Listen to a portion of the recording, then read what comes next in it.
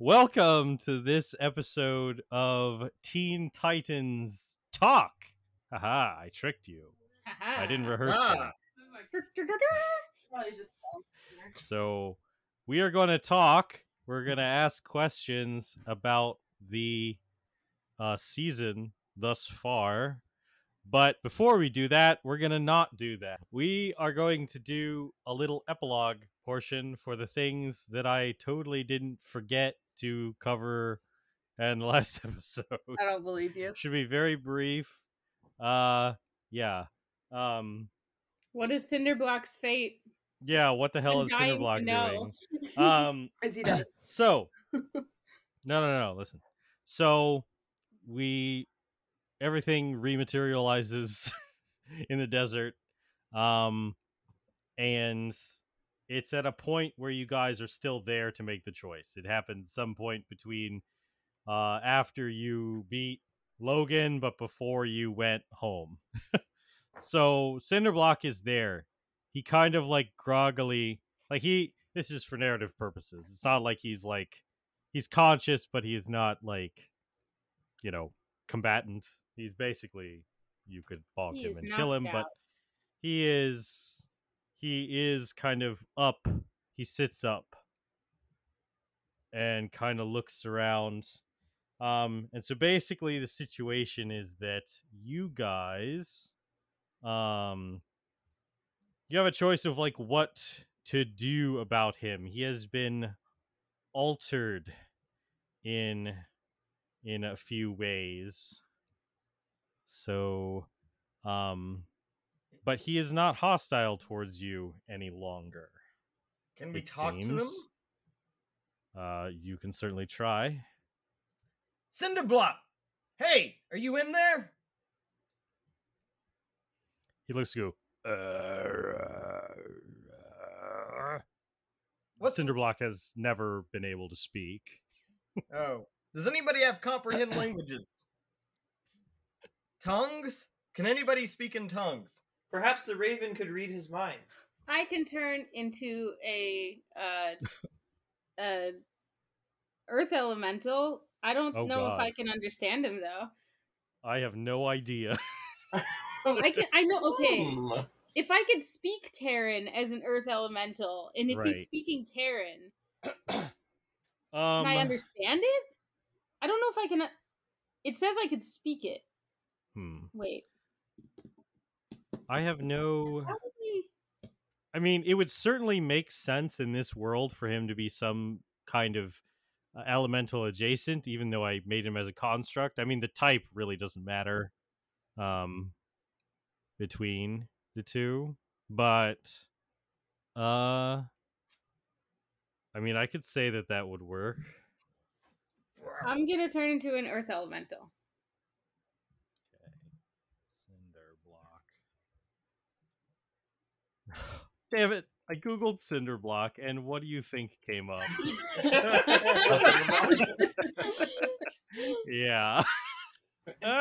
Yeah, language is Terran. Okay.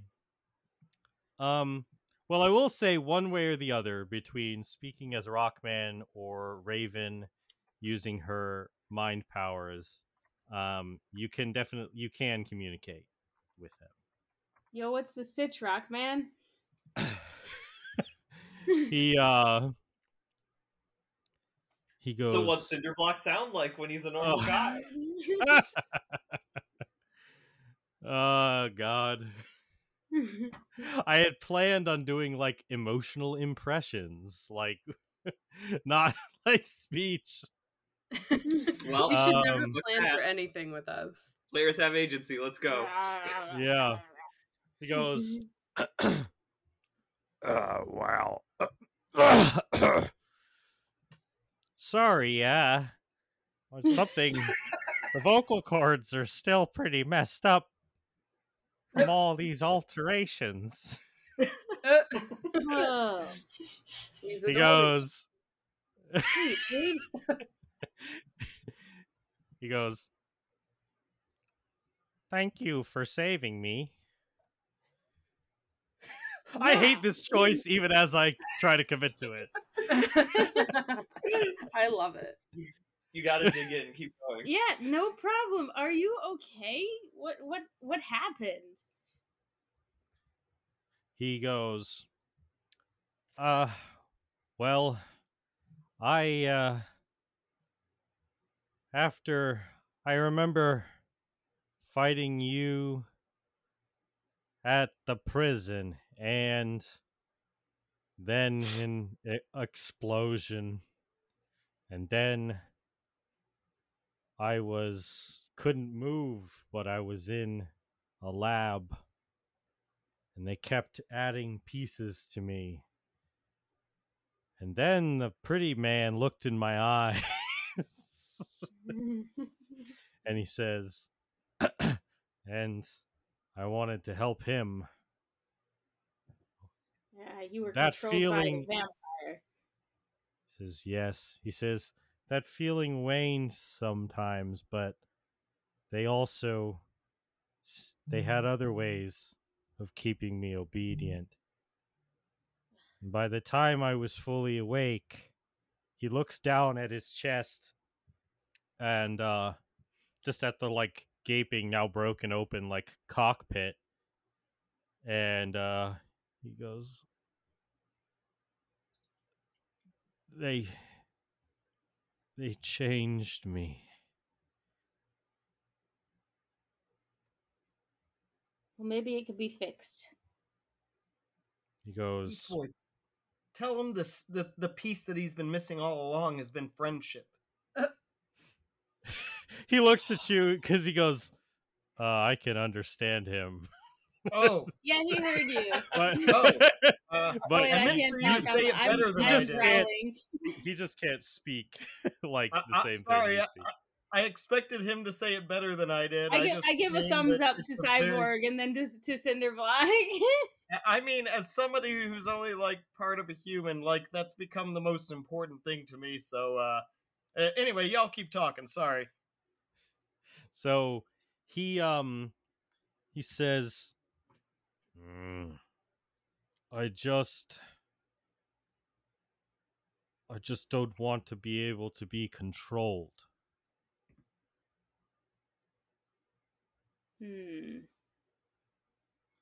Yeah, it's not fun to be pushed around and told what to do. Maybe we could work something out. I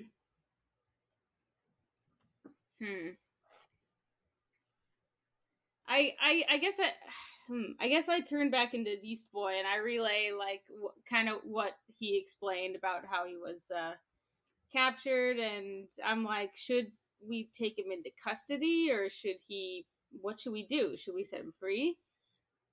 I guess it depends. Does he seem like he's going to immediately start stirring up trouble, or do you think he's going to try and find a new life? Well, do we know why he was in the prison in the first place?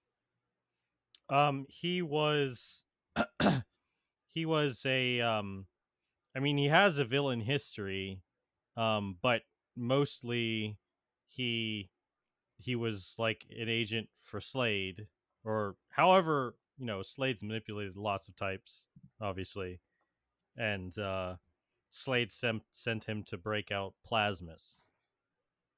Oh, right. But that's the only interaction you've had with him thus far.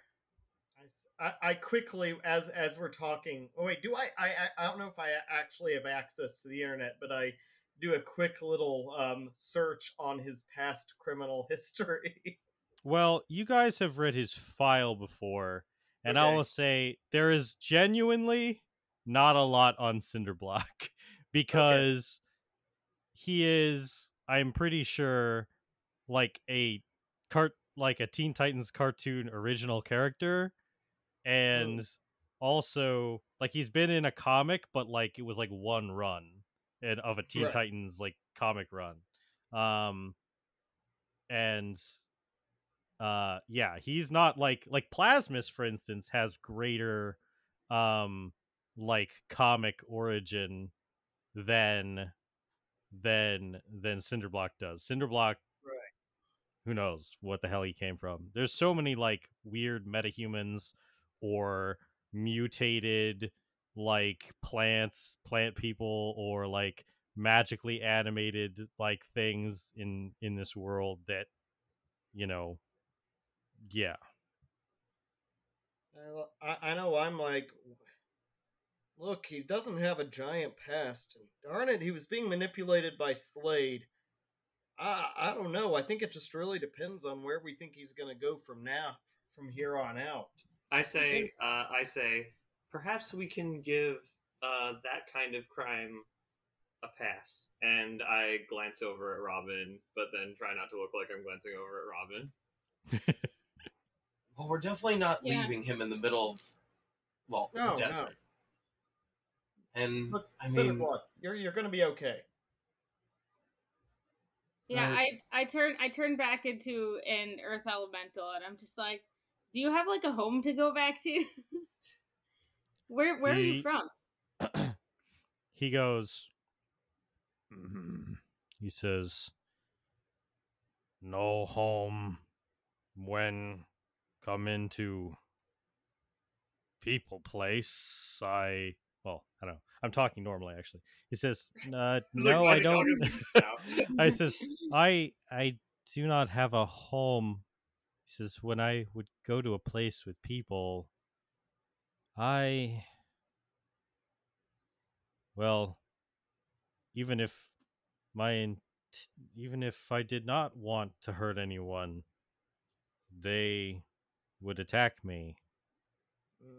So one of the first people to not attack me was the masked one.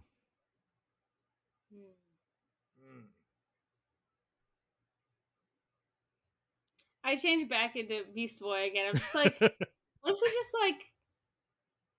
what if we had him under our protection for a while? He could just live at the. I mean, we have a whole like island there. That's true. I mean, he could hang out. Doubt. What's he gonna do on Titan Island? I think. I guess he could go anywhere. Do we know? I know a lot of people were upset about his supposed death, so they might be happy that he's all right now.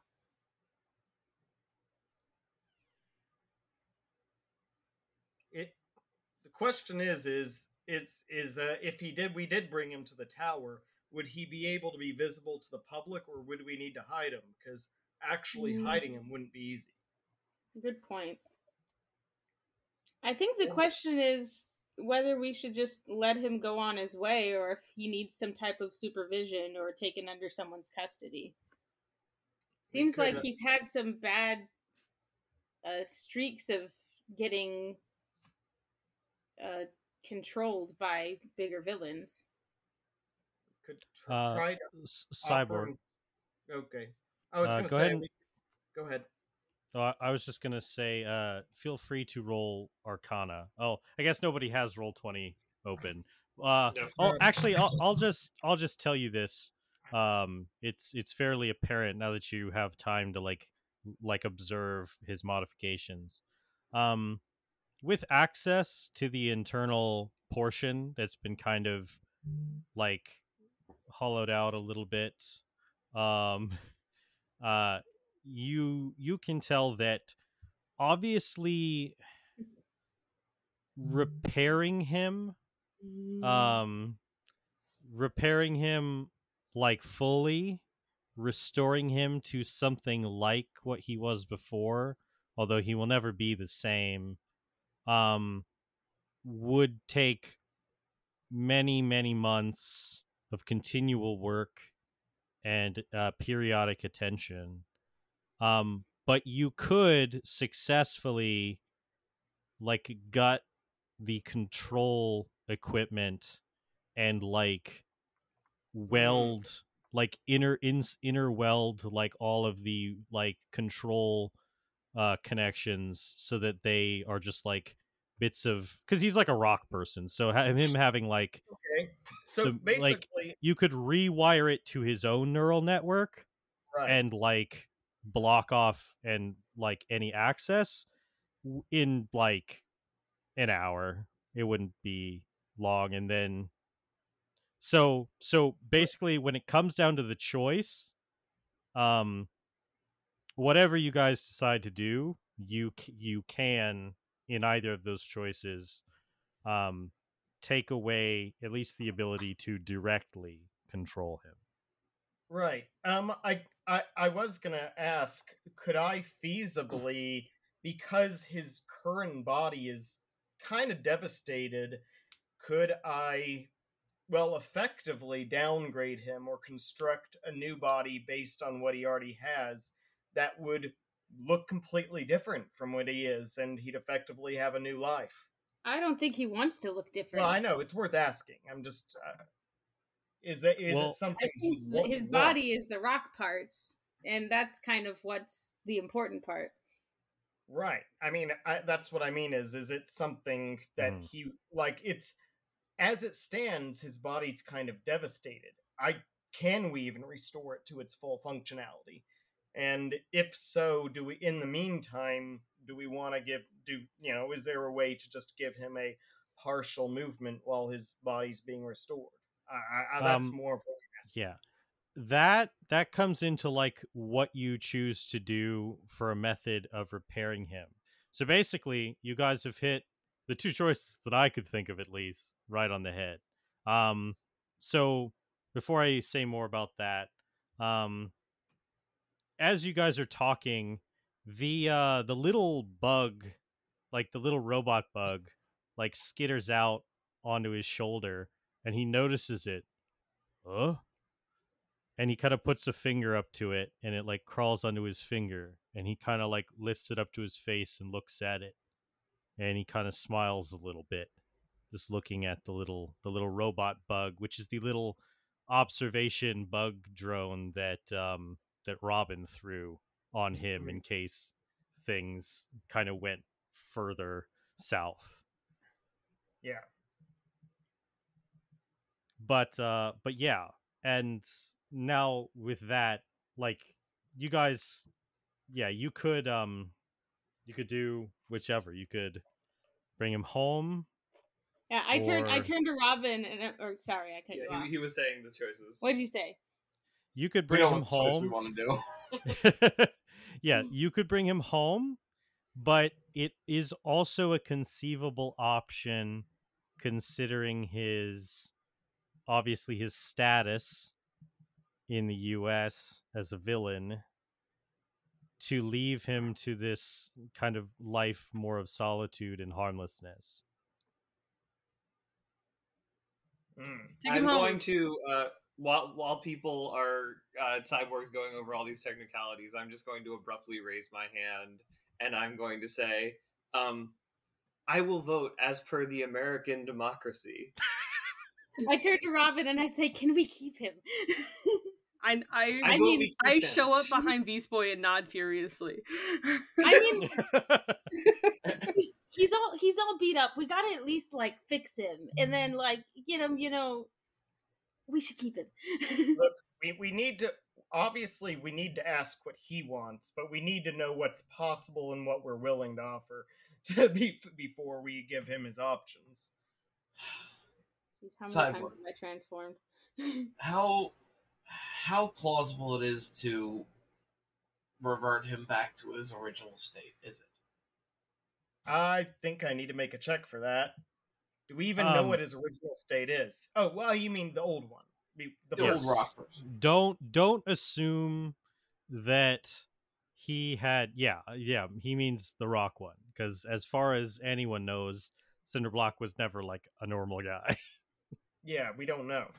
And that's kind of what I was saying, is my proposal is in his current form, I don't even know if we can fix him. So reverting him to something else might be able to both be a disguise and make him more mobile and easier to fit in doorways. Should I roll a check to see how easy it would be to, say, turn him back to his old form or some other form? Well, in general? So what I was trying to say before was that this is not going to be a check. It is going to be a thing that you know is possible. And then down the road in season 2, if there are particular things you want to do, that then we can cover those with checks. But either way, it's going to be a process that takes like a good amount of time. Right. If you want to like completely remove like the big drill arm and everything and like the modifications, but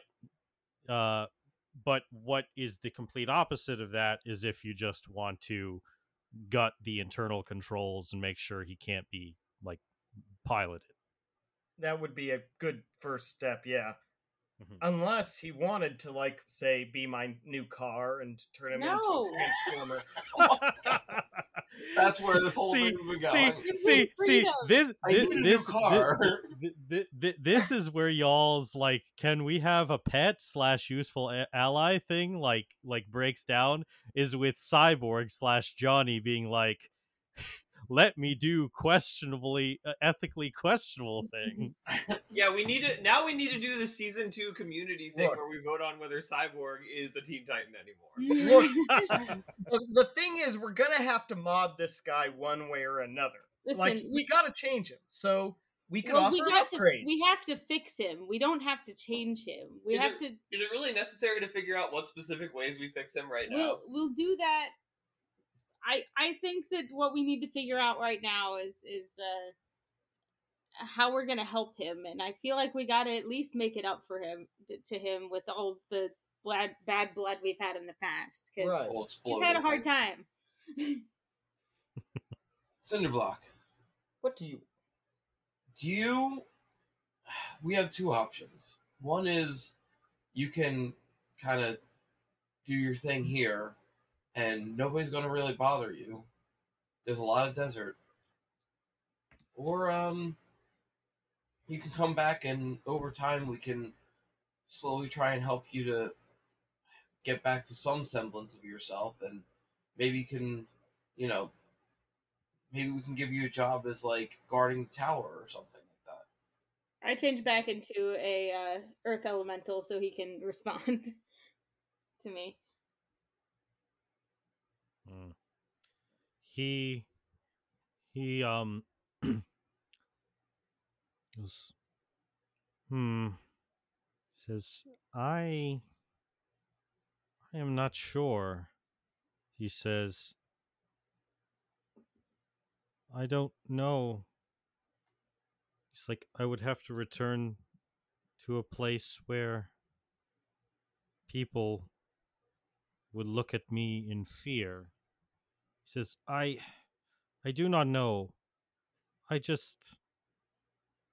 don't want to be controlled.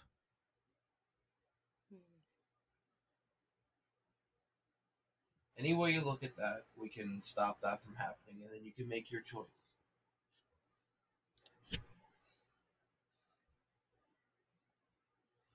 We have friends that can take you places. He says,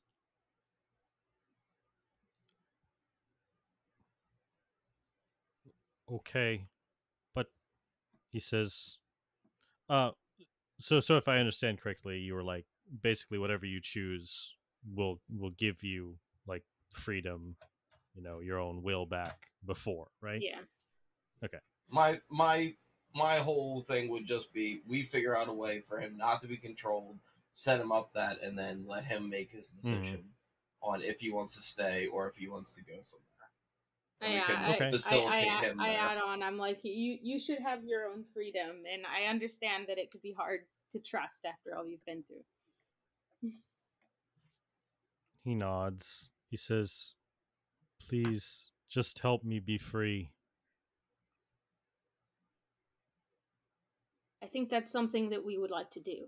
Well, we can start with that. I think that's all right. Let me look. How long is it going to take me? Is this something I can do in 10 minutes? Or is this something I mean, yeah, somewhere. It doesn't really matter how long it takes you. We say scene transition.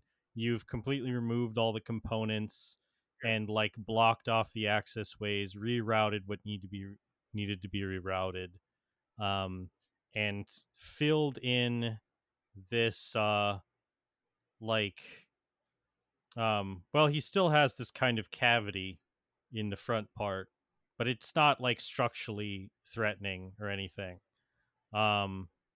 He stands up and moves around, and he lifts up that big drill arm, like pointing it up, and it just kind of it's slowly like he just slowly, like it's like he's like moving his fingers in one hand, and then he looks at the drill, and the drill like slowly rotates, like he can control even the new augmented portions. And he looks down and he says, he just smiles at all of you in a way that maybe some or all of you can't help but feel a little guilty for, considering your past. But there's none of that towards you from him. He just smiles and says, well, or he says, well, wherever you want me to go, I am not eager to return to people, but I trust you if you want me there. You'll be under our protection and our friendship.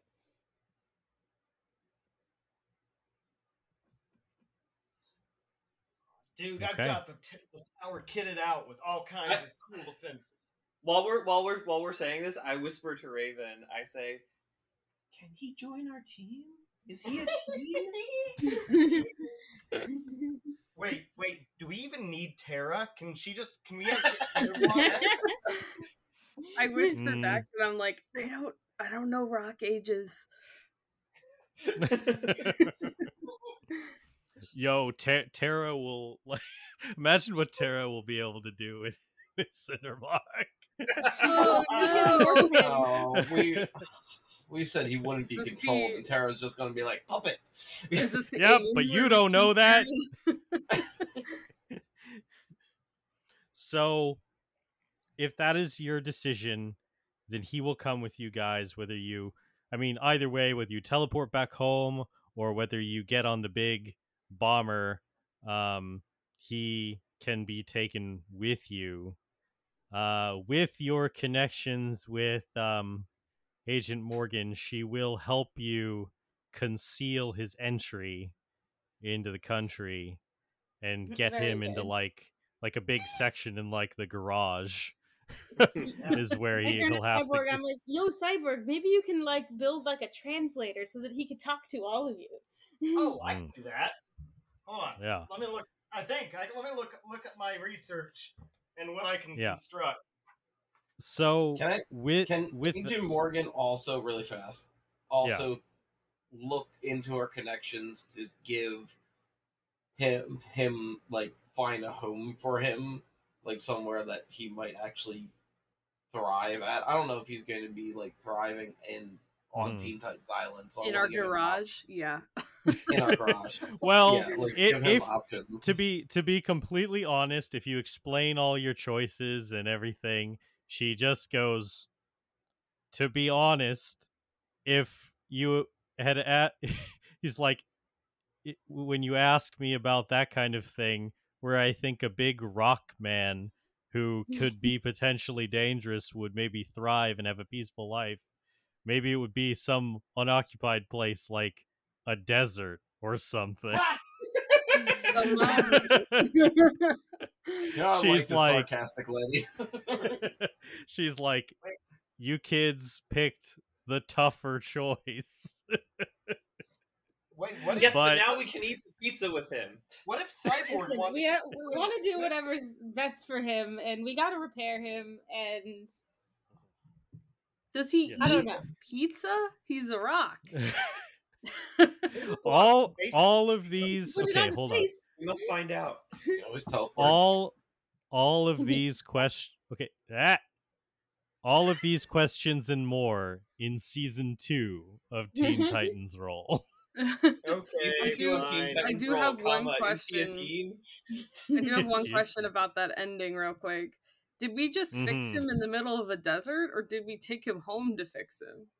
Okay, so you fixed the ability to control him. He was still super fucked up and like roboticized. We just did and that like in the had desert? a big.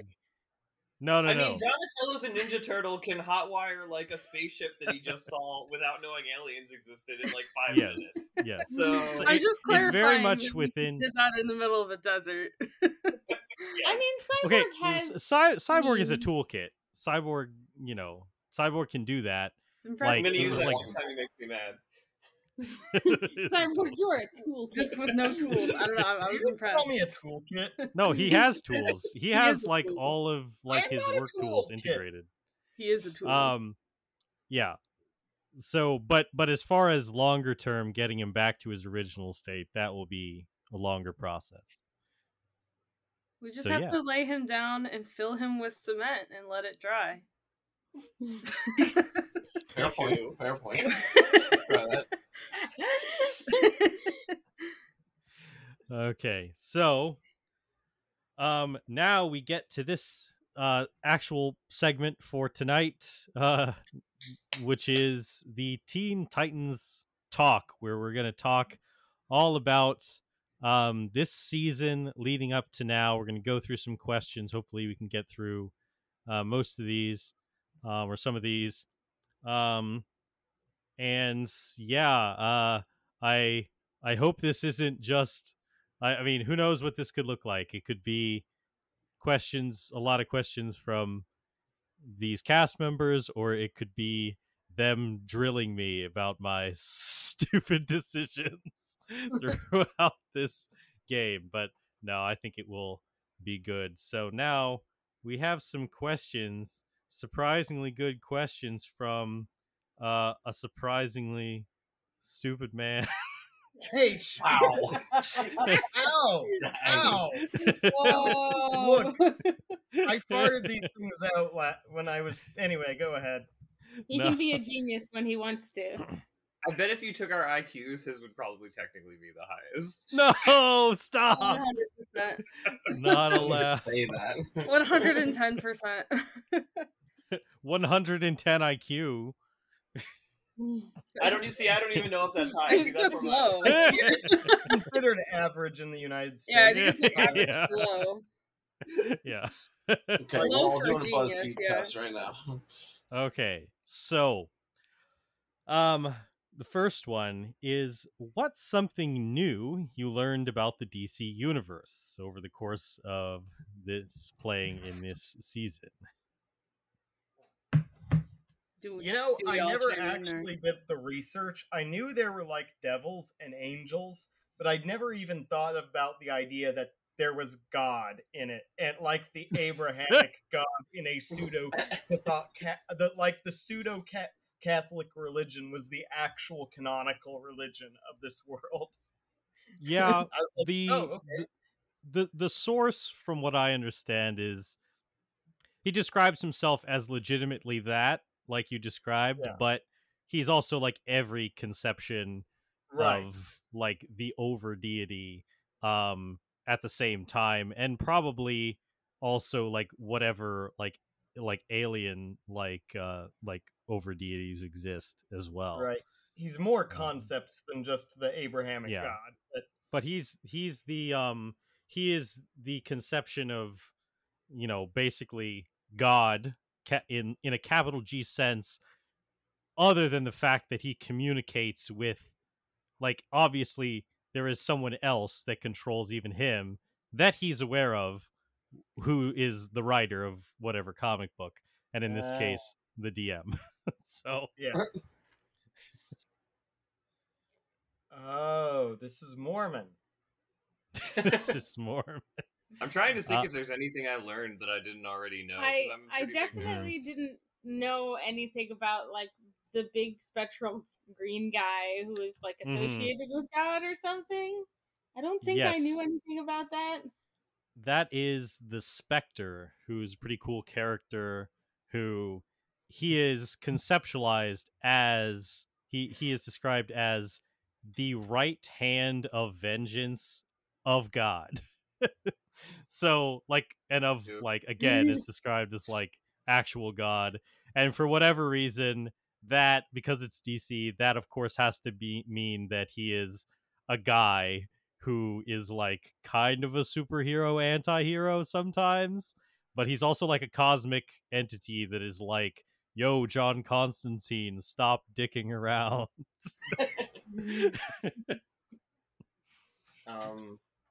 I guess I learned a lot about Plastic Man. Like I That was mine. I don't That was know mine. that we actually learned a lot about Plastic Man, but I Yeah. rarely think about it. I didn't so, know like... Edwina was an actual character. When you In first one brought comic. Edwina up, I thought it was just an NPC who came up with. No. I appreciate yesterday I was on the internet and they had someone proposed Plastic Man versus Magneto. And everybody who said Magneto was just getting hated on because everybody Plastic Man would just own. Plastic, not only, right, is it obvious that Magneto cannot take advantage of his powers against Plastic Man, because unlike even a regular human, he can't do the like rip the iron out of your blood thing, because Plastic Man has no blood.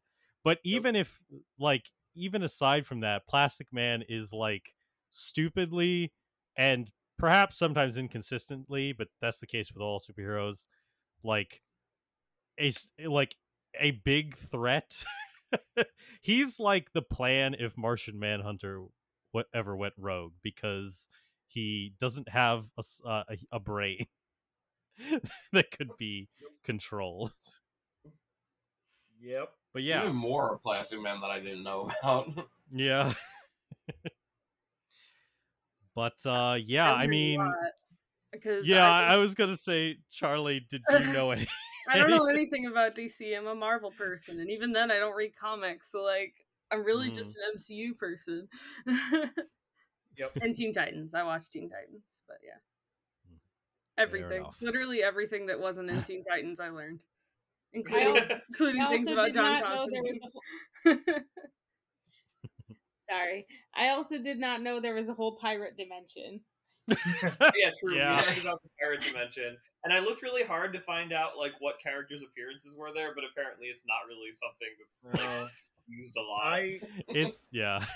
I did not know. I randomly spit out like a number for a dimension one time in chat, and then I looked it up, and it was the dimension of the Amazonians, and I'm like, yeah, that's exact. Wow, they have That's that, and I randomly guessed it. Yay. Yeah. Okay, so what was your favorite episode and why? And I could also conceptualize this as like an arc, like an episode in terms of the show, not necessarily even it has to be in terms of like our production rate, but like an arc, like the Nevermore arc, or the Masks arc, or whatever. Honestly, I mean, it wasn't a perfect example of it, but it was pretty fun. I really enjoyed this thing we had in the Middle East. Those who know me know I'm a big Shadowrun fan, and I like infiltration missions, and it had some pretty good role playing dynamics. I don't know, I enjoyed it. Yeah, well, and if there's a DC franchise that I like more than Teen Titans, it's Suicide Squad. So that was a crossover. I really like the part where we went underwater and then made a drug and then met God. That was pretty good. It's still my favorite. That was, if I'm correct, the same episode where Dylan Cannon guest starred and I spanked him for a very long time. To see all the things. As happens when one of you goes over to the other's house in real life.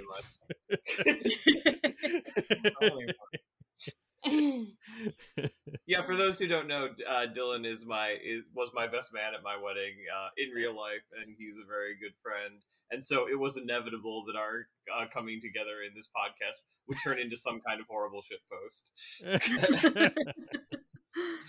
Great. Amazing. I thought you were going to say, just so you guys know, Dylan and I are best friends and we do spank each other.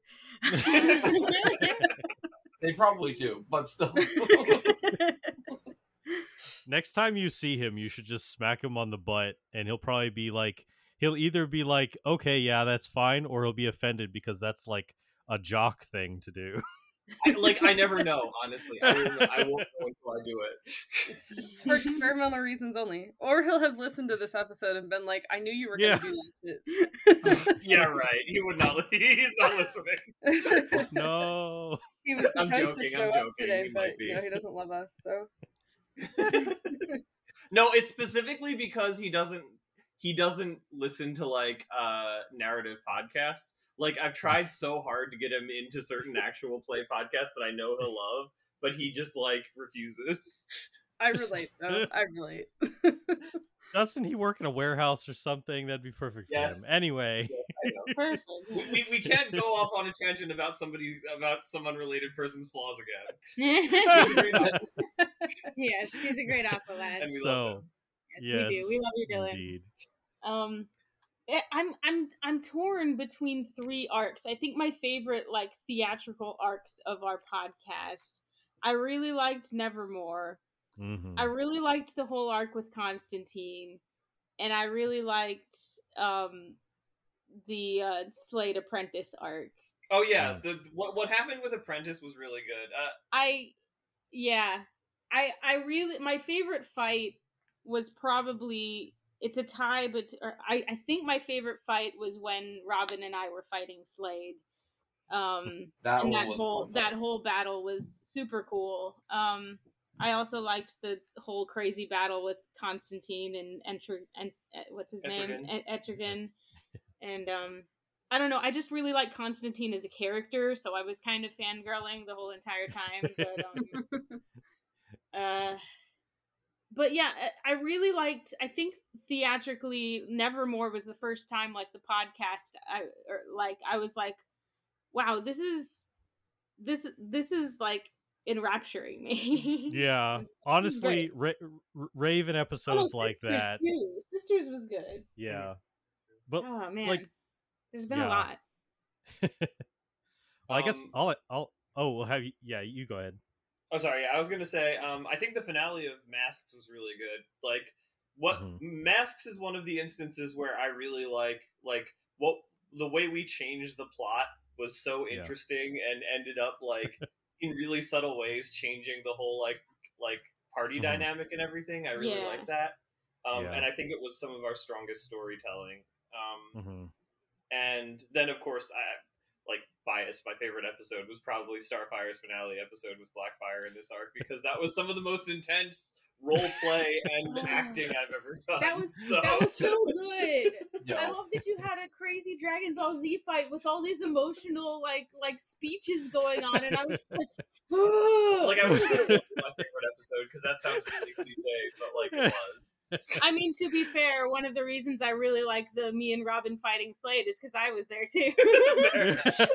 I like that Beast Boy was Slade's bitch, even though he wasn't supposed to be. Like, how did that happen? It was a package deal. Oh my gosh. Yeah. No, that moment was really good. For me, I don't know. It is tough. I say it's very close with Nevermore because I really loved Nevermore. I think that Raven episodes, like even just watching for season 2, watching Fear itself, like, I mean, obviously they're doing all this like visual creepy horror stuff, and like it's existential already when you are thinking about what the episode is saying, and in a role-playing game there's even more opportunity for it to reach even deeper. And so I really love that. I also just love the more narrative flow that I was able to do, and sending like blurbs about like honestly, Charlie, like you just did so great in that episode that it was super fun. I'm pretty proud of my performance in that episode. I was surprised. I was like, you this is like I'm shocked. It helped that I had like what do you call it? Like something to go off of. Half the time I just don't know what to say, so I just like sit here quietly until something comes to mind. But like with that episode, I kind of had like ideas to bounce off of, and I was able to show off a little more, I guess. Yeah, and I'm really glad that you were, because it was just It was really fun. And I love that. I think for me, probably still one of my favorites is Forces of Nature, just because of like how for me it was like the first time that I felt like, obviously the episode 3 arc with sisters went totally off the rails, and I was Yeah. like, that's crazy. But like like Forces of Nature did that in a way that was like a super great example of like why I want to replay a game like this. Like, it changed details but not the essence of entirely, and thus showed like what doing this kind of a game is capable of. You know, it was like choices like, wow, we're pretty beat up after fighting Thunder and Lightning on the bridge. Let's go back to the tower and take a short rest. And then that just like skipping a large portion of the episode and bringing the second part straight to the end fight. And then like things like, instead of Beast Boy and Thunder having like an interaction, like and combat at the end of that episode, it was Starfire and Lightning, and it just melded really well. That was like the first like mini DBZ fight too. So that was like really fun to do that, like that matchup, Starfire and Lightning, just like fighting and having that psychic like communication, the one, you know, the way that Beast Boy and Thunder do instead in the original.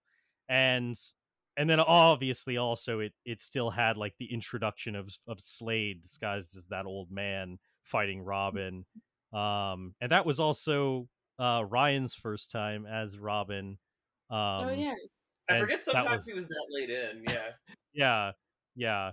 It also had Starfire wearing a mustache. That's true. I forgot about that. That's true. Ryan is such a good Robin, by the way. He is. You are. It's such a weird, like,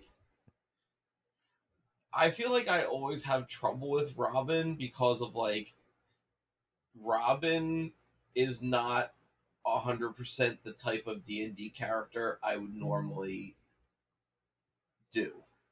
Not in the way that like kind of a more smart character and like strategically thinking character, but more of like, oh, he's a hero, but he's also a leader. That's like, okay, where am I in this? Mm-hmm. How do I role play this in a way? Yeah, you tend to play loners a little bit more, I think. I do. Yeah. That tends to like slowly come around to parties, while like this one's like right away he needs to be like the leader of the party and everybody's looking to him, and I'm like, I missed the first part of this, so I'm jumping right in. Like and I've been trying, and I think sometimes I subconsciously am like giving you that alley oop of just like, looks at Robin, like he's the leader. Yeah. What's the leader think we should do? Like, and I appreciate it. Much pressure. I'm glad that you are Robin and I'm Raven, because I almost wanted to be Robin, and yeah, I think I picked the correct character. I think we're talking about Robin, and I think I picked the correct one too. So I think it's good casting, honestly, because I mean I think a lot of us have a role play challenge to overcome. Like again, obviously Starfire isn't the kind of character I usually play. She's more heroic. Then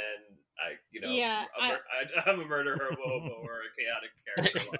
I like planning, and Beast Boy is I don't plan or think. I just tell jokes, and so I'm just like it's kind of like a relief, but also like stressful, because I'm like, I have this idea. Would Beast Boy like think of this? And I'm just like, I don't know.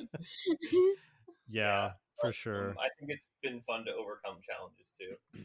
Mm-hmm. I honestly love the character choices that everybody has made with the like it's so cool to see how like each person fits the character that they've chosen, but at the same time they make such cool, interesting character choices as that character. I agree. Yeah, for sure.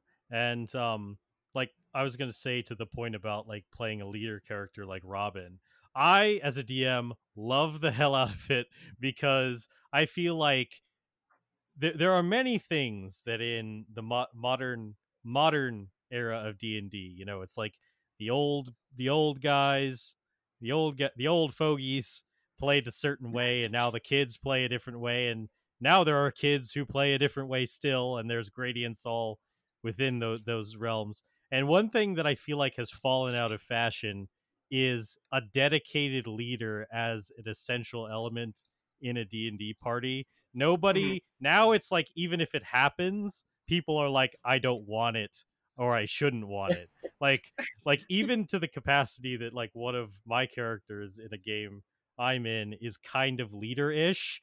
He's like, maybe I shouldn't be a leader, and let's all talk about it. Because I'm like, I don't know if I want to do that. But like, I think I really appreciate, like, I think it's a sign of maturity in a group when people can accept someone as a leader, if they've earned it and continue to earn it.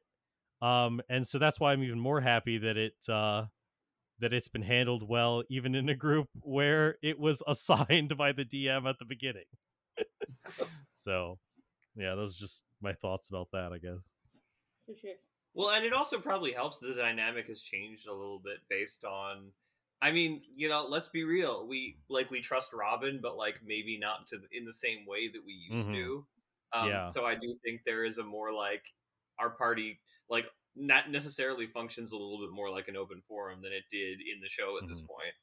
Yeah. And I feel like that was necessary, and like it's more like a thing where it's like a friend who has made mistakes, and now it's like, instead of just like in the show where he just like resolves to try to make less mistakes and his friends keep trusting him, which is fine, I think.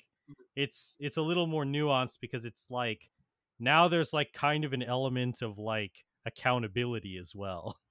Yeah, true. You know, where it's like, it has not been said, but it still feels in somewhat I would say at least partially uncertain terms, like, you keep messing around, maybe we will not follow you anymore. Yeah, I mean, it's like when you know somebody. It's like when you trust somebody, but you also like know that they have like potential like limitations, I guess. Right, they have vices. Yeah, exactly. We can't put Slade in front of Robin because he will be tempted. He'll start humping. Oh God! Which brings us to question number. Yeah, honestly, it's a good segue into question 3, which is, what do you believe will be your character's central conflict by the end of the story? Which I feel like is a question that is very impossible to predict, but we could do it by next season, but we could also do it by keep doing it by the end of the story, because I feel like obviously as we go down the road season by season, we'll get closer to an accurate guess. That's fair. I don't know. I think I can lead with this. I think that, you know, obviously it's a little bit foolhardy to think I could predict it, because at the beginning of this season I definitely didn't think Starfire's conflicts would be what they are now. But yeah, I definitely think that sort of, yeah, like we were talking about, sort of trust versus forgiveness and that complicated interplay are a big part of what goes on with her now, because not only Robin, but obviously Blackfire, what's ended up happening here with Cinderblock. Like, I think who you trust, why you trust them, and like how you choose to belong with people is kind of it's sort of what's going on with her, and I don't really know how that's going to resolve, or if it's going to pivot to another sort of question. I feel like if you're done, yeah, I'm done. I feel like for Robin, especially in the D&D setting, in the show, I feel like Robin had less. In the show, Robin seemed like he could hold his own against a lot of people. Mm. So, like, even in the Thunder and Lightning, I feel like he held his own in, like, when he did do masks, he held his own with the Red X costume. And I feel like this one so far, while Robin's, like,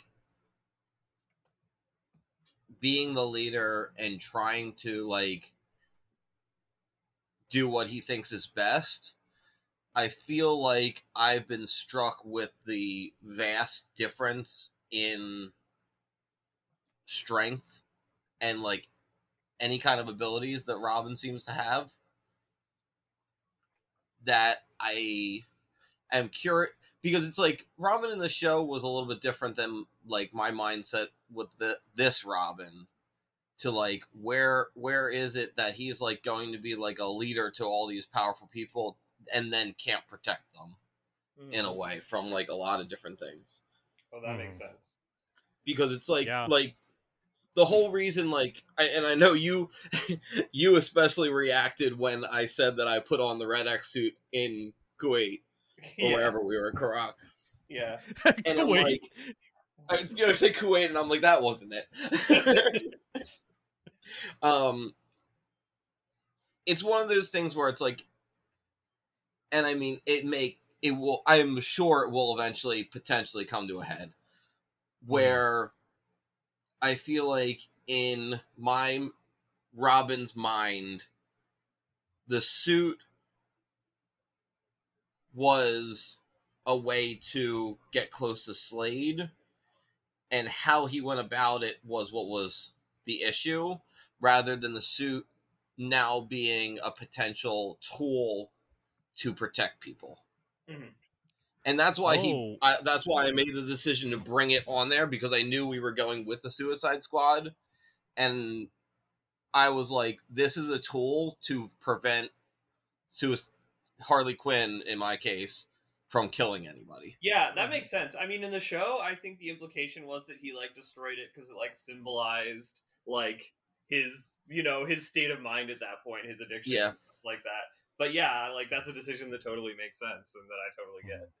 Right. And that's kind of like where I'm, like, struggling with it. It's like, do I, like, try and rebuild the Red X suit into a Robin suit? Almost. Yeah. Doesn't I'll talk to the DM use, about that. Like, an illegal, like, dangerous substance to be powered or something? Nah. I mean, I don't think we know that at this point, but I can buy it. Don't worry. That'll be an interesting thing to cover. You know, if only there's, like, another episode where where that suit is very relevant. Called, imagine that, called Twitter. Oh, you're talking about the one with the car chase, yeah. The joke is that it's called X or something. Yeah. Oh my goodness. Oh yeah. Very dumb joke. Anyway, yeah. Does anyone else have, like, a prophecy? Yeah, Tara. I mean, not till. I mean, I don't know if that will last till the end of the story. I don't know how long, like, or what's gonna happen with any of that. So, I'm kind of nervous. But I'm excited about what the heck is gonna happen with that. It's a big Beast Boy plot. Yeah, because in the show, Beast Boy had, like, two of the most significant, like, character arcs. Like, his outnumbered anybody else's. Oh yeah. Mm-hmm. I'm not bitter that Starfire didn't get a season and Beast Boy got a season. Not at all. It's okay, you're making up for it. Yeah, it's true. Mm-hmm. Johnny or Charlie? Okay. Yeah, I think Tara and just Beast Boy trying to figure out his responsibility and what his like goals are. Mm-hmm. But yeah, it's gonna be dramatic, I think. Always. Who else didn't answer? Yeah, and not everyone has to have an answer if they don't think they can come up with one for any question. IDK, my dad. Yeah, that's pretty solid for Raven. IDK my dad. That's so Raven. Best I got. Honestly, the big central conflict with Cyborg, I think, always is going to end up being at some level man versus technology, and how much is one life worth, or what is humanity? Questions of that are going to, I think, always going to come to the forefront of Cyborg. So I almost feel like his has got to be not just people talk about inner struggles, but his inner struggles have physical form. You know, Mm-hmm.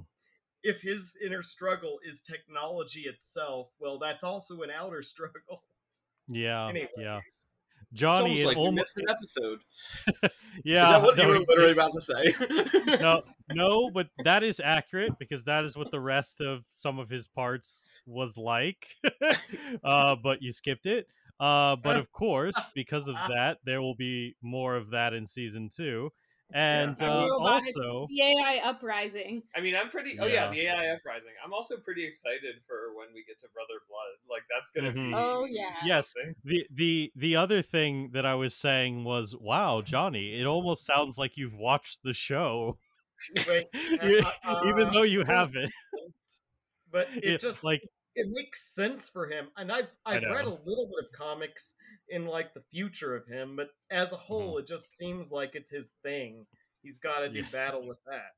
Yeah, no, you're kind of on the track for like what a lot of like his character arc in his season is about. Honestly. Oh, definitely. So. Yeah. Obviously, yes, it's kind of an obvious writing direction, which is why people have expressed that it's one of the weaker ones. Like in the original, but like of course, like the struggle between technology and humanity is an issue for Cyborg. We're gonna do it better. That's right. We're gonna surpass the original material. Yeah, we are. Yeah. All right. So, question 4: how do you feel about having created a drug that allows you to meet God? Pretty good. I love it. I think it's great. You know, I think Cyborg is one step away from being like a paladin cleric. He just has to have the right thing happen to him. It's so, like, if he genuinely met God and was like, oh, everybody needs to meet this guy, he'd want to mass produce that drug. Oh my goodness. Just becomes a drug lord. I think that it's really, like, my focus is, I think it's really interesting that we very logically came to the conclusion that almost all of us would do drugs in character. Given that I'm like 80% sure that these characters were probably invented for like anti-drug PSAs or something like that. Yeah, I'm like, I don't know if these characters would, but also I feel like their curiosity of trying to figure out what the heck the Aqua guy was talking about. Yeah. Like, and just like safely testing this stuff that they I don't know why like we took that route, but it was fun. It was super hilarious because like you could have just created D&D for you. Yeah, you could have gotten the same results by just creating like a knockout gas. That would have been instead so you were like narcotics. I mean, where's the fun in a knockout gas? We wanted to make them chill, man. And for all of our listeners at home, just know that our group chat to this day is called Teen Titans Roll a Joint. That's true. We do not condone drugs and illegal substances. Or do we? Depends on the drug. Or do we? Hey, do whatever you want. We condone freedom here. Be safe, do whatever you want. I don't know. Be safe is, I guess, like yeah. My compromise is be safe. But yeah, that was pretty silly because that was very much a D&D thing to do. And it was just super hilarious that it came about on an episode where we also had Dylan on as a guest. So I love how little like consequence it sort of had. We met God, and I think it was good. Yeah. Other than that, it had like almost nothing except to give you a hint to like maybe talk to John Constantine if you want, and you chose to, and that was nice. But yeah. And I came up with that fact because I had just watched like an animated John Constantine movie, where he gets trapped in that house that was his house. There's like a version of that house that exists in the cosmos or something. Mm-hmm. Like, and that he was like trapped there as like a prison and like reliving like horrible experiences in his life. And and at one point he was like, hey, what the fuck is going on? And like there's just this one scene of like the specter like looming over him in a big galaxy, and the art style changed, and he was like, yeah, you're a shit. He was like so I was like, yeah, I gotta get Spectre involved. I was like, Spectre will be involved in the process of meeting God. And then I was like, the last thing I saw with Spectre was a John Constantine thing, so I'm gonna bring that up too. Very good. Yeah. What superpower do you think your character wishes they could have? I think any of them. So, honestly, I think Cyborg really doesn't want to see people die, especially his friends. Like, he really is, if you read enough about him and look into him enough, he's kind of one of those I ride or die for my friends type of people. And, but he would also want to do more. So honestly, I thought hard about this, and some sort of healing ability, I think, would be the way he'd go.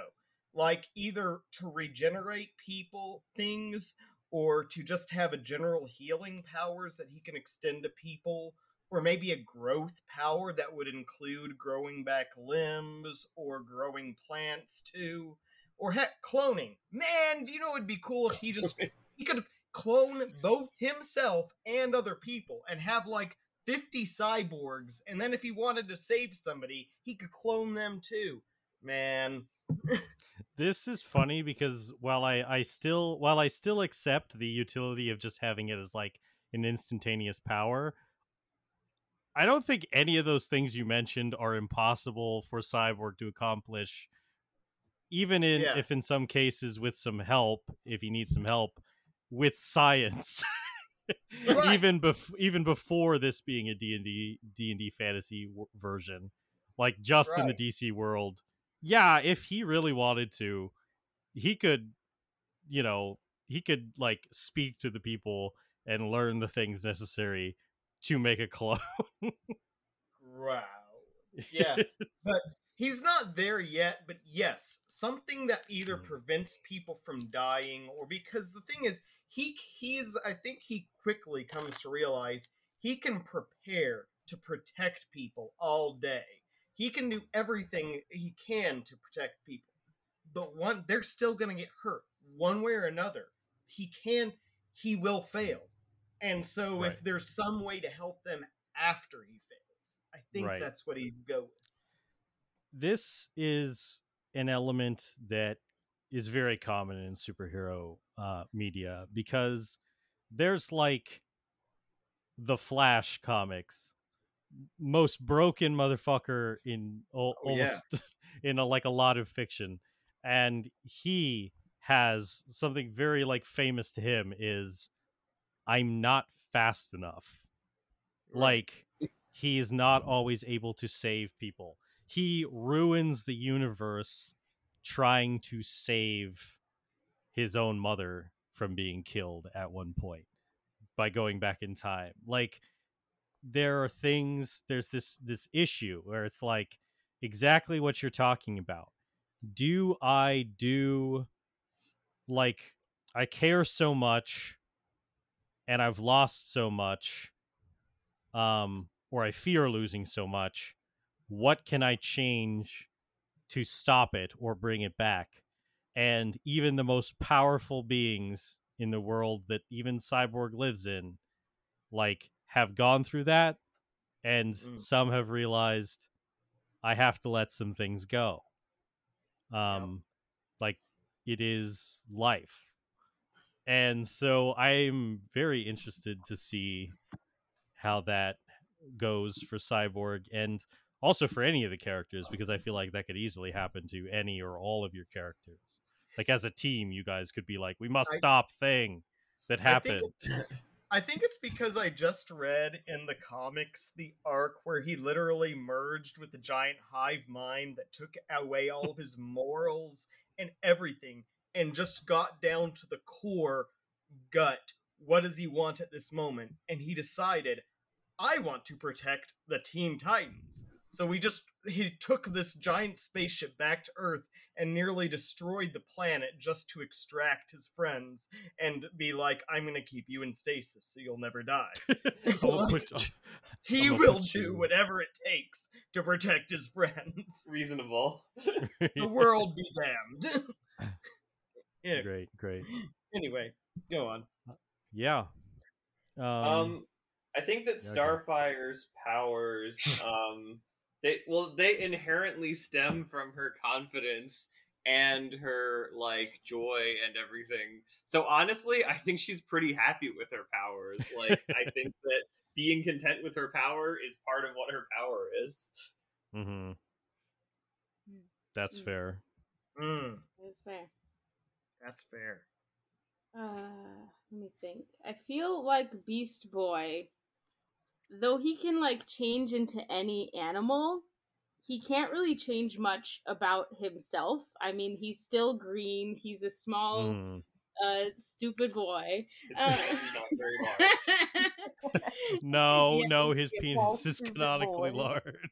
His penis is huge. No, but at this, but at this, no, it's in the show. In the show with Puppet King, he looks in the pants. He looks in the puppet's pants, and he's like, "That's not accurate." It could also be because it was puppet size. Oh no! Oh my god!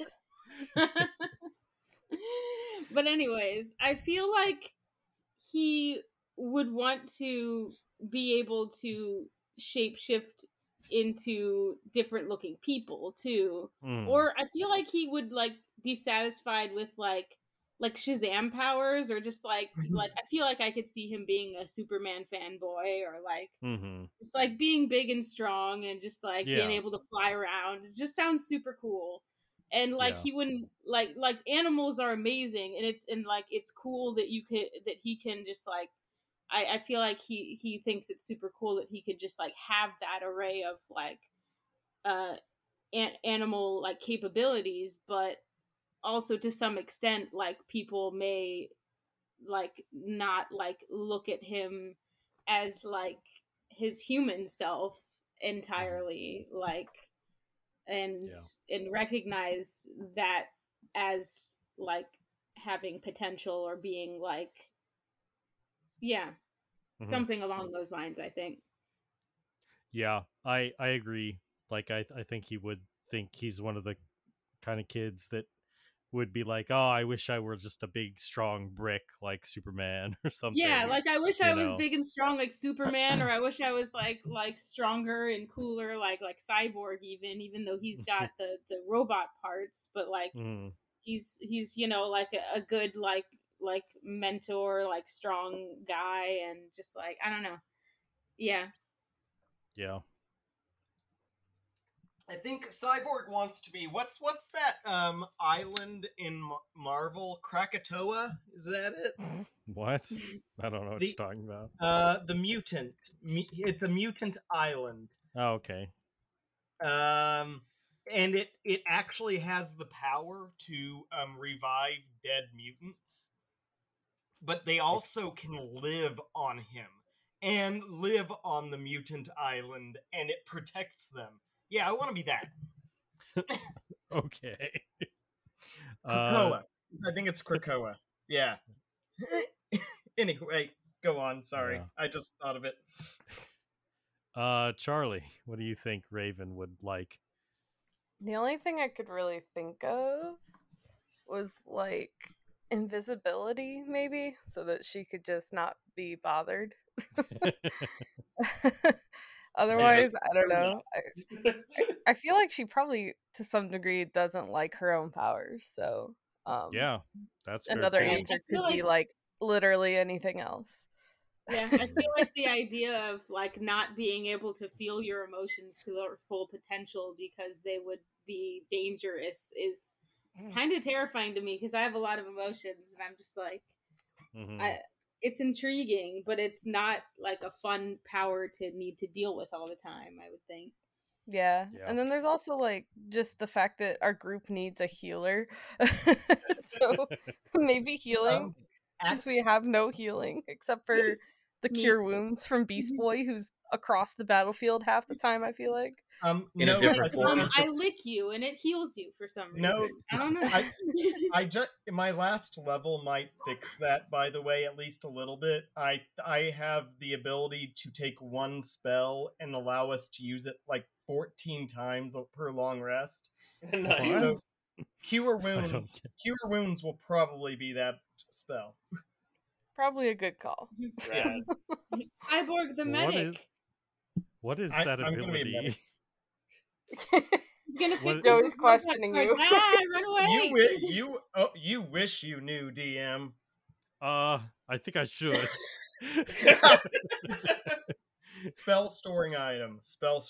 Okay. Yeah, okay, so you're just gonna... Alright. Makes sense. Yeah. But we're going a little bit of help there. Oh, and I can even give that to other people. And so, like, here, use it on yourself. It's like a med kit. It's a med kit. Rad. Yes, please. Alright. What's one thing you regret from the game? Why did you have to write such a scary question, Johnny? You could ignore it, but you've already said it, so it's too late. You can edit it out. Nah. I mean, I think like for you guys, maybe like a choice or like a thing that ended up happening. If you have any regrets or like things that we skipped over. I'm gonna go with not seducing Darkfire. I don't regret crack shipping them with Raven. I would have had fun. Maybe she would have joined the team. We'd have had a party. We're all good. Nah. There was already a little bit of flirting, and that didn't save us. You're out of your league. Do you have any idea the power of the cyber penis? She would have been on our side so fast. Listen. She'd hit, but she would also become the worst learning experience of your life. Have you ever watched the video with the hot crazy scale? She's hot, but she's also way up there with crazy. I don't know. She gives me one night stand vibes. Fair. I just wake every day. Cyborg comes in with bruises all over him. Oh God! Oh no, this is getting dark. I'm sorry, guys. This is getting really dark. Someone else answer. You remember that? Do you remember that Teen Titans role playing podcast where the plot became about Cyborg being physically abused by Blackfire and everybody intervention? Yeah, I'm pretty sure they all did drugs and died. They got better. It's fine. Gosh. Someone else. Yes. My only regret is almost dying in the first episode. Oh, fair. I think I can fairly say then that I regret not helping you and instead going to fight everybody. You're chasing down. You're I was chasing chasing Jinx. down Jinx, which I don't know. It just felt like the fun choice at the time. But when I went back and listened to it, I was like, why was I like that in this? Wasn't I fighting someone? Wasn't that the whole reason I almost died? Because I chose to have fun and fight, and I was like, well, I'm never doing that again. Oh my goodness. I think I hide in the back line and fucking cause fear to keep people away from me. I think Don't touch me. I think I regret that sometimes I like overthink things, and I wish that I said more stupid things. Because like, I like think of a joke, and I'm just like, or like the hard thing for me is I'm in animal form so much, and I'm just like, dang, I can't say this because I'm like a bird right now or something, and I'm like, yes, I could like change out, but then like we're in the middle of battle, and I'm just like, man, that's like in the show he like just changes like constantly like back into Beast Boy and like does like all these quips and then like goes back into like 5 different animals, and I'm like, technically like I could do things like that, but it's hard in combat where like it would use up all my spell slots changing into animals, and then like it's not like I'm too strategic with my battling where I'm like, I want to make sure I have like enough power to like get the job done. But see, that also is what led to I can't talk, I'm a dog. Exactly. Yeah, exactly. So worth it. I will say sometimes that if in combat you want to make a quip or something like obviously I think there are combats in the show where like him being an animal and getting like thrown as a capybara and grunting weirdly as he like smacks it into Cyborg like is part of the comedy. But if you want to make puns or something, like I'll let you just freely detransform and retransform, like for the free action thing. For the lols. Yeah, for the lols. It's like, DM, I'd like to use a free action to say a pun. And you're like, no, not allowed. Like, shut up, you're interrupting me again.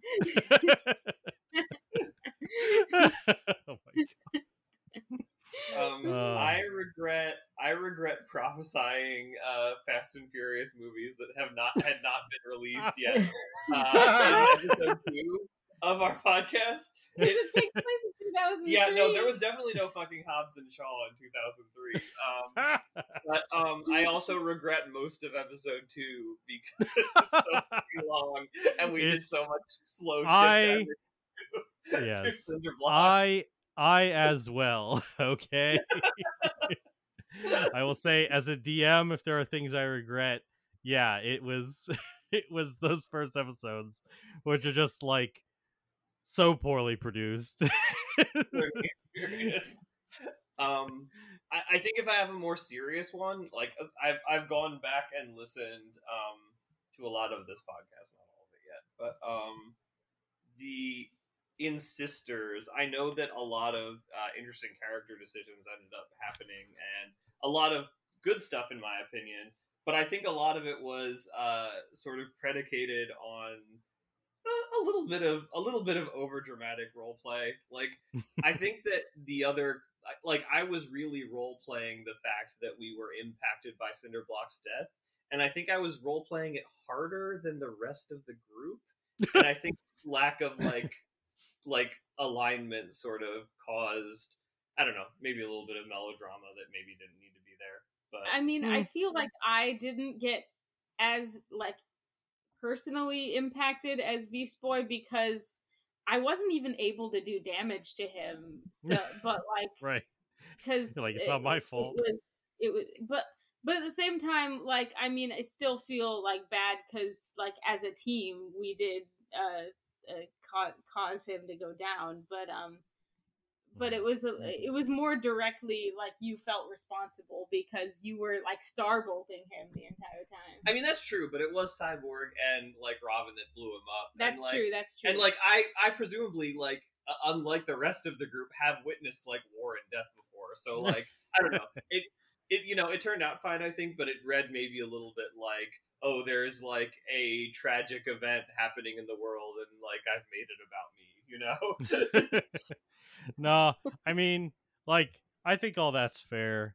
But personally, like, I really liked it, and I thought that, I think if anyone would to, like, regardless of whatever rationalizations about, oh, but she's seen death before, like, yeah, that's kind of valid, but also in the show, she does kind of emotionally respond to things the most out of a group.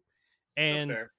Everyone was kind of getting used to the fact that I had had them presumably kill kill someone as a group of heroes. And so I kind of view it like, well, even if she's, taken life or hurt people before, like this is like Starfire's like new life with her hero friends. Like this is where she is a good person, and like joy and laughter can reign supreme. This is not where this kind of thing is supposed to happen, Yeah.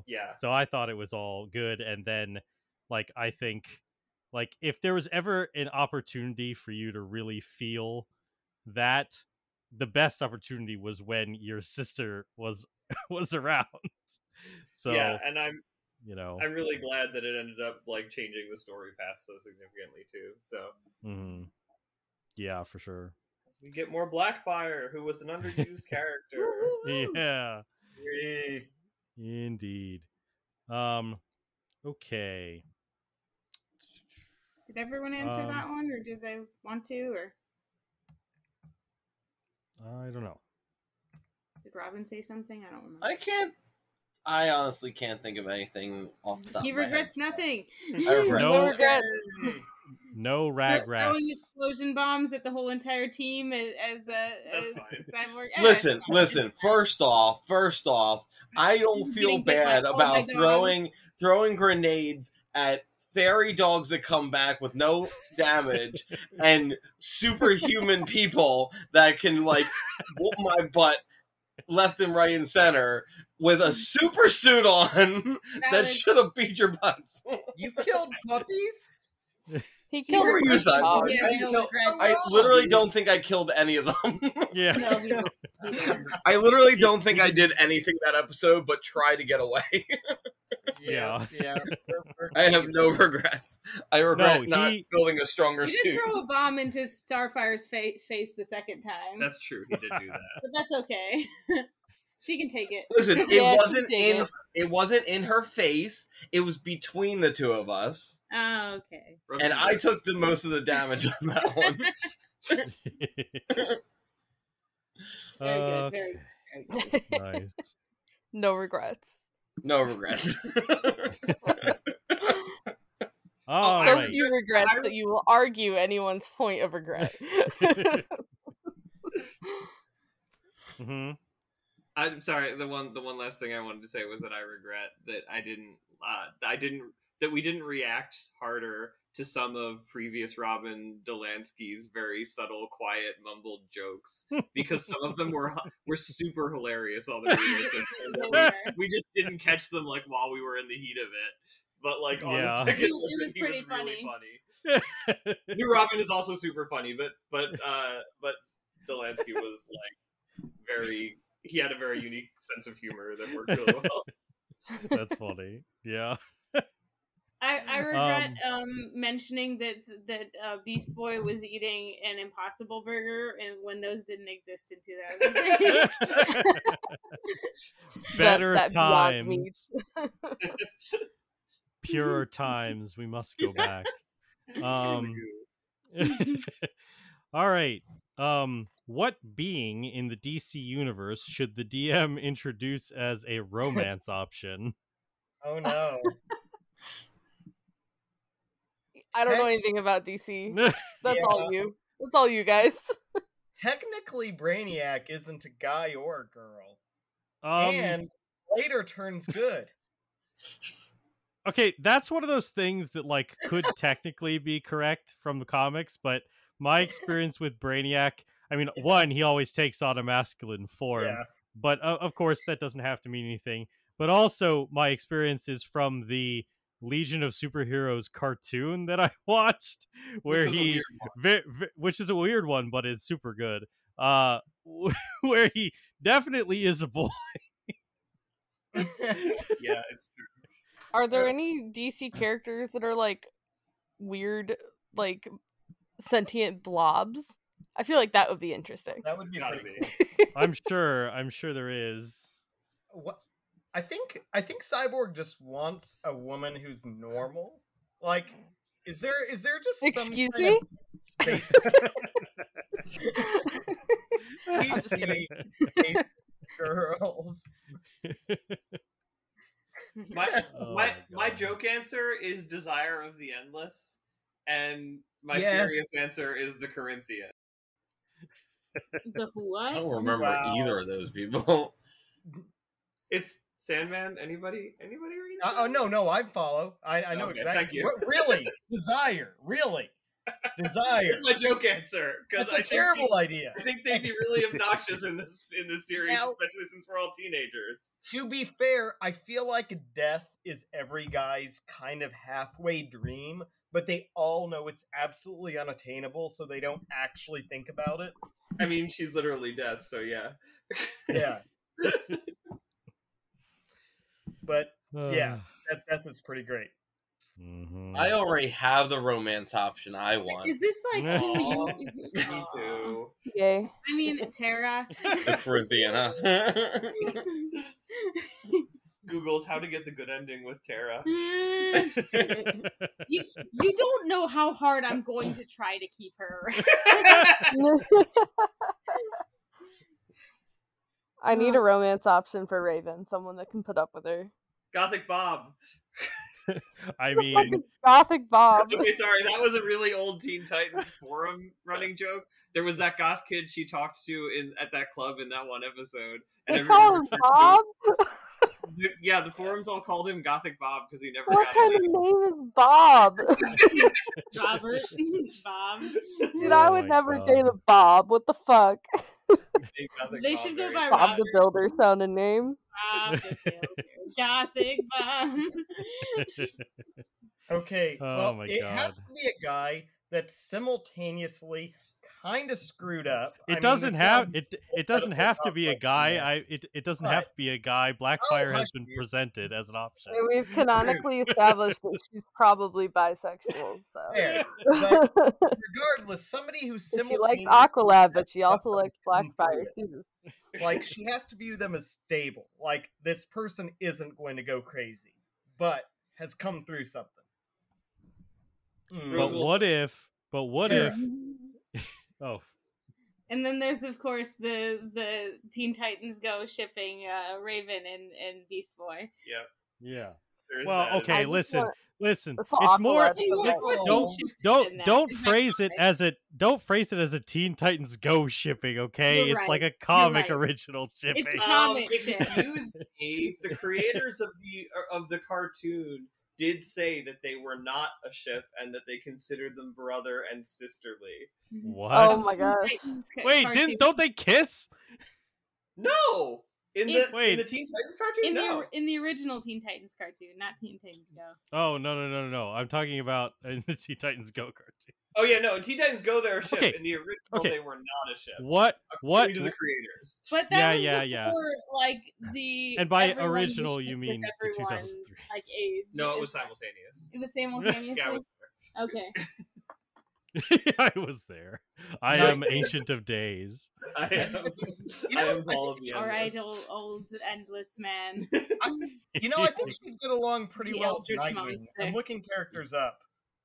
Ooh, Nightwing would be good. Yeah. But also, I'm isn't like, that Robin? Wait, hold That's on. Robin. Robin, he's grown up. Wait, hold on. I'm looking up funniest superheroes, like ones that just will make her laugh. And well, the thing is, I know a lot of people ship Beast Boy and Raven, and I do think it's really cute, and the fan art's really cute. I think they're cute. But realistically, like, how are they compatible? I think they balance each other out, honestly. For exactly the reason that Johnny is talking about. Like, the fact that he is, like, an unbridled, like, positive influence, right? Right. That she, I suppose, but that's literally it. Like, and they've both been through, like, a lot together, and both been through a lot personally. Shared and, like, trauma. They just have nothing in common. I mean, he's a Boy Scout, I guess, so he kind of has that, like, stable sort of thing going on. He's more the Captain America than Robin is, honestly.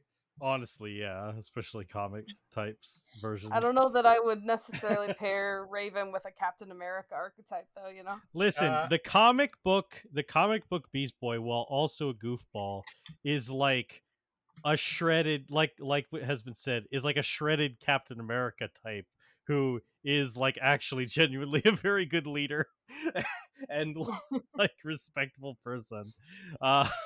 So it's. Maybe she'll be into him when he turns into a werewolf monster. Yeah. Yeah. Okay. that makes more sense, because then you got, like, I feel like you need a little bit of, like, chaos in there.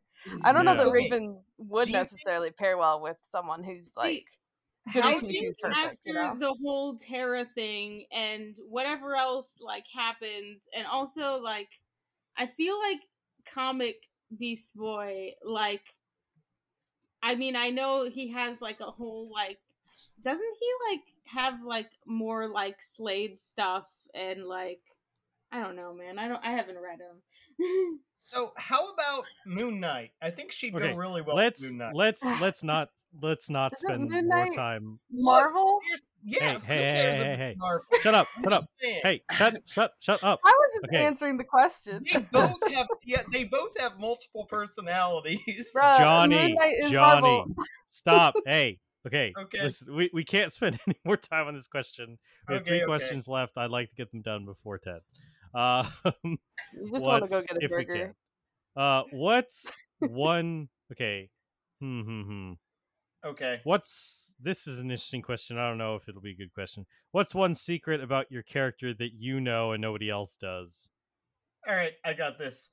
You know how Batman keeps a list of how to kill the members of the Justice League? Oh, okay.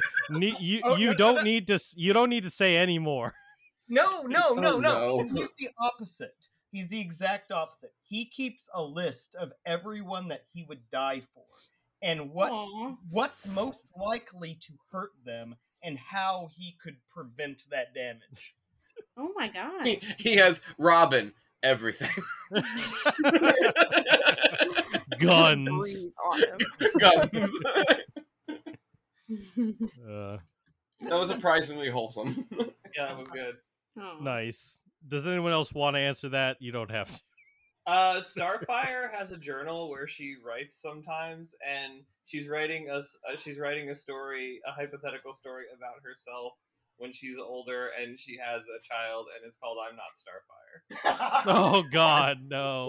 And it's the worst thing you've ever seen because Starfire is not an author.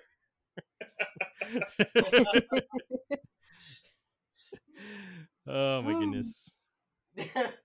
Oh man.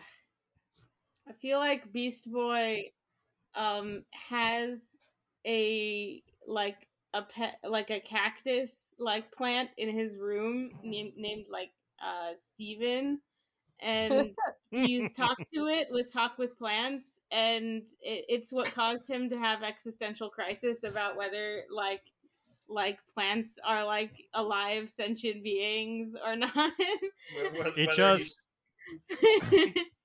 It's just so fed up with you at this point that whenever you animate it, it just starts screaming to clean your gross stinky room. Yes. Just like that one Steven Universe episode. Just like Beastars where he talked to that bug.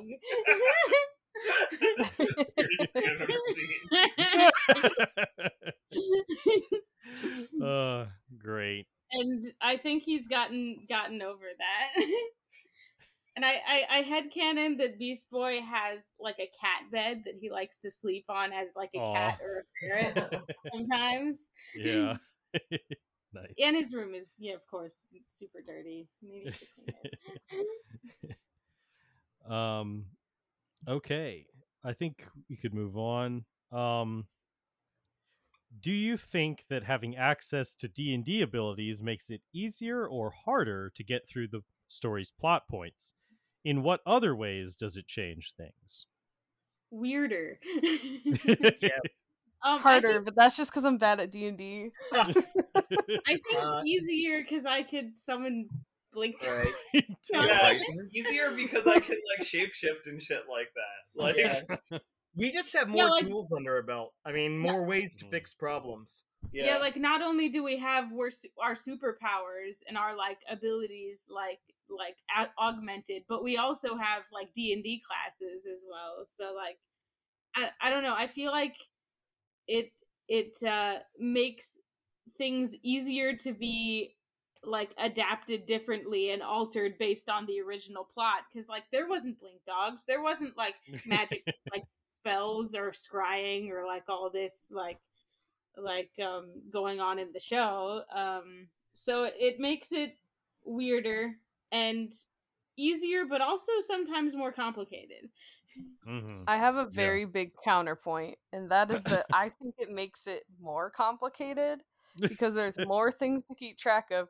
And I have a very specific example, being that I think it was our last session, I realized I went the entire season not realizing I had Hellish Rebuke because I'm a tiefling. Yeah. I didn't use it once. Fair. Understood. So fair, yeah. That's just an example. Yeah. Although it is fun to make people cause fear and run away like every single fight and silence them. That is kind of fun. Yep. Yeah. I feel like it makes it a little bit harder because it's like we can actually kill people pretty easily. We have to think about like what would actually kill people. It makes it harder in the sense that D&D is like kind of usually you like kill monsters and you like kind of fight things to the death once you get to initiative rolls. Unless you like actively do not want to, and that's what we're trying to do, but it's kind of harder. Yeah, I can agree with that, definitely. Yeah, definitely. Fair. Because once you hit initiative rolls, it's like usually you're like, oh, you're killing this thing. It helps that I can say non-lethal and then like Superman punch somebody through like 3 buildings. So. Yeah. But it's non-lethal. Yeah. Just pummeling them into the ground. Yeah. And, in this game too, there should probably be more instances where like, no, yeah, you can shoot the big guy with the cannon and knock him out that way. Like, that's fine.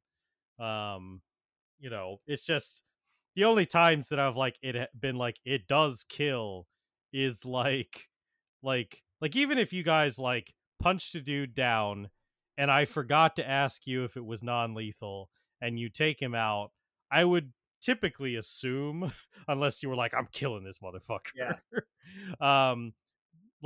Except for Cinderblock, because you blew him up with a massively damaging effect. I mean, there is though inherently sort of like a lack of that Saturday morning violence censorship thing. Like, like as an example, I'm just thinking about in like the end in Teen Titans season 4 when Trigon the Terrible, like Satan, literally like shoots eye lasers at them to like consume them entirely. They just lie there like they've like they're winded afterwards. Like they don't. Their clothes aren't torn. They aren't like vaporized. Like they're just like, ouch, that hurt. Unlike in our game, where like even Robin, who's just a guy. Robin survived being lasered by the devil. Yeah, when the devil clearly intended to kill him. Yeah. There's one of those things where this system and also just trying to do it as in a system in general is like, well, it does not consistently meet up with sometimes the consistency of the show, or the inconsistency of the show. And so it's just trying for me to like find the balance in between the two, because there are definitely things where it's like, oh yeah, it's totally like valid to make Starfire like an unstoppable, like, just like flying brick. But then there's this one instance where like she gets shot by a laser from a Slade bot and like gets stunned and falls down, and it's like that is only for the dramatic effect of allowing Robin to shoot a grappling hook and save her. Like that's the only reason that scene happened. It was not balanced in like a it was not to appeal to versus battle people on the internet. It's one of those things that those people would call an outlier because it doesn't make as much sense. But it's like it nevertheless exists. So like, for instance, my solution to that was I'm gonna add a stunning effect that happens like if you get hit and damaged by that laser. Like it's a very bright, like startling effect, and it can kind of stun you, like even someone powerful. Like I have to create allowances in the system to replicate effects that don't entirely make sense in the show or aren't entirely able to be reproduced one to one. But I won't go on about that for a super long time. But yeah. Yeah, I mean, any more thoughts about that? Nope. Okay. And now our final question. What's one thing you would like to tell the audience? Mine is, are you out there? Is like, anybody out there? If you're there, remind the audience. Please tell your friends. Tell your friends about it. Congratulations, you made it. Like spread the word. Send us letters or emails or whatever. I don't know how you're doing it, Joey, but yeah. How you doing, guys? Talk to us. Audience. We don't bite. Well, most of us. we can bite. Listen, if you sign up for the Patreon, we'll do whatever you want. Yeah, I was gonna say, what I would say is sign up for the Patreon. We do have one, right? Yes, we do. I will drive up. Send us messages. Wherever, contact us. Yes, I will drive up to wherever Paul lives now and bite him if you pay us enough. I will accept that if you pay us enough. I will not throw Johnny resist. on the ground. The audience runs away screaming. I will show up just so that I can like detailed recreate the scene for you guys like through audio. We'll Joey, have. Joey, why don't you plug where they can like contact us? Yes, I will do that. But I was just going to say two things. One, yes, it would be totally amazing to have as a Patreon reward them fight / biting each other, because I genuinely want to know who out of Johnny or Paul would win, and also having Charlie like commentate it like like fight night, and yeah. And here we see Paul coming in with a right hook. For a one-time charge of $1,000, it's gonna be bloody. Yeah. But yes, if you don't know already, we're on Patreon as Mind Theater Media. It's the oldie spelling with the. Maybe I should change that. Nah, but no, it's perfect. It's good. Mind Theatre. Theatre. Theatre. It's Mind Theater. Okay, let me do this real quick. Mind Theater Media on Patreon, Mind Theater Media on Facebook, and on X or Twitter. It is Mind Theater Media. It's at Mind Theater TWT, and I'm not changing that to at Mind Theater X. So, WT.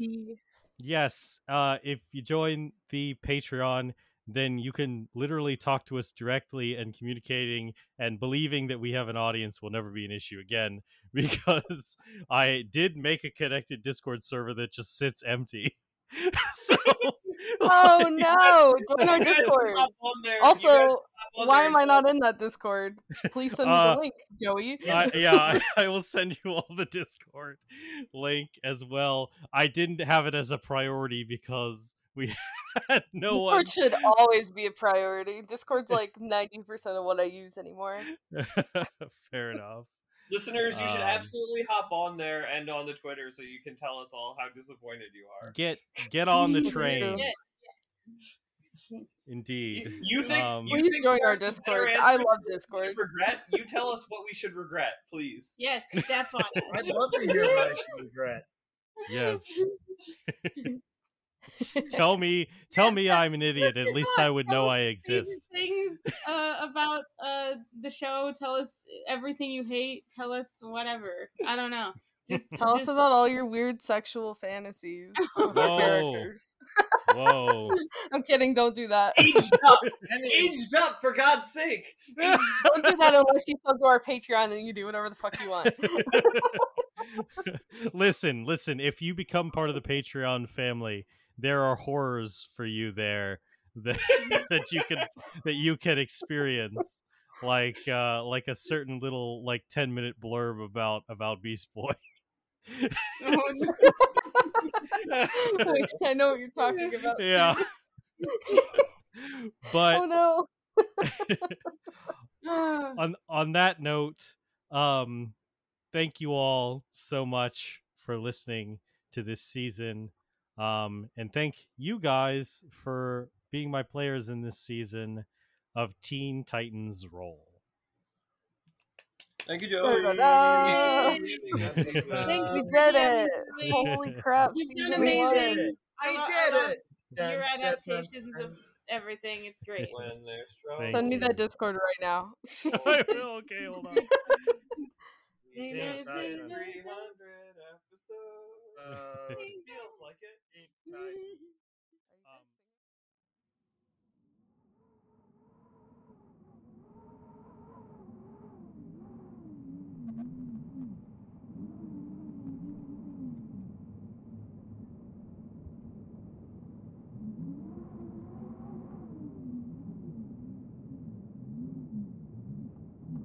A caption on screen says, 2 months later. We look down on an Arctic research facility in the midst of a blustery tundra. Then, our sight goes to the inside, where a high school girl walks around a lab. She checks various machine consoles while referencing a clipboard. Her work is interrupted by a wall exploding. She cries out as she falls to the ground and gapes backwards in fear. Through the opening from outside strides in Jinx, Mammoth, and Gizmo, and finally, an old woman with gray hair and a black winter uniform with a gold patch on the upper arm. The girl scrambles away, trying to get to an emergency button on the wall. Jinx cartwheels in front of her and leans down to peer at her with a snicker as she blocks her path. Mammoth steps forward and grabs her by her lab coat collar, lifting her completely off the ground. She yells and kicks uselessly, and her name tag lanyard falls onto the ground. "Let me go!" she yells. Mammoth, Jinx, and Gizmo chuckle cruelly at her, but are interrupted by the older woman. "Get rid of that. We've a task to perform," she commands. "Yes, Hive Headmistress," they all respond in earnest. Mammoth opens a door to a strange testing chamber in the lab and throws the girl inside, despite her protests, before closing her in. Gizmo scuttles around, hacking one console and then the next, while Jinx plays randomly with the buttons on others, which all spark with purple energy and begin to glitch. The girl bangs uselessly on the clear walls of the testing chamber, muffled but still audible. Stop! You can't! Miss Lincoln worked hard on this. The headmistress turns to her. I'm afraid that Lori Lincoln has upset quite a few people since starting out as the villain Killer Frost. One of these people happens to be my client. Gizmo chimes in. Oh yeah, I heard a rumor at the academy that she got caught up in some military psyop thingy. Her head got explodified, Jinx adds, while pirouetting. What? What are you saying? The girl asks in horror. I'm afraid that it's true, my dear, the headmistress answers. Your mentor went and used her research to continue the legacy of her mentor, the original Killer Frost. Your government is no longer willing to fund this division out in the open, which is why I'm here to oversee this job personally. Gizmo removes a disc from a port in the console he was working at and walks back to his master. I've got the goods, headmistress, he says. Excellent. Be sure to make a copy for our own use before we deliver it to the client. She then walks over to a panel and presses a button on the chamber. Immediately, frost begins to form around the girl, and then she is struck by white bolts of energy. She cries out in pain. Jinx, Gizmo, and Mammoth look surprised and glance at each other nervously. The headmistress looks on the girl's agony with a frown. It really is a shame to see such a promising young person meet their end so soon, but it's unavoidable, I'm afraid. She leans forward so that her face is close to the chamber wall, so that only the girl can hear her. Please don't take this personally. From what I've been able to gather, your mentor was caught between a corrupt government faction and the meddling hand of justice of the Teen Titans. If not for her anger towards a certain morose young girl, she might still be here to protect you. The girl writhes in pain as more energy strikes her, and then collapses onto the ground, lifeless. An automated message plays over the intercom. Warning! Self-sustaining thermodynamic ultraconductor breach imminent. Please evacuate. The headmistress beckons to her underlings, and they flee into the night. Machines begin to spark, and the ground shakes. Pieces of the building start to collapse. A massive surge of the white energy flows through the chamber once more, and the girl's body is lifted into the air. Her eyes open, a pure white light flowing forth from them and from her mouth, glowing from within. The chamber walls burst apart, and a vortex forms around her, an icy cyclone that blows off the roof of the building. It begins to expand, obscuring from view all that's within. Our eyes are placed upon the fallen name tag, propped up on its lanyard on the floor, before it is ripped away by the wind and everything is blocked from sight. It reads, Star Labs student intern, Caitlin Snow.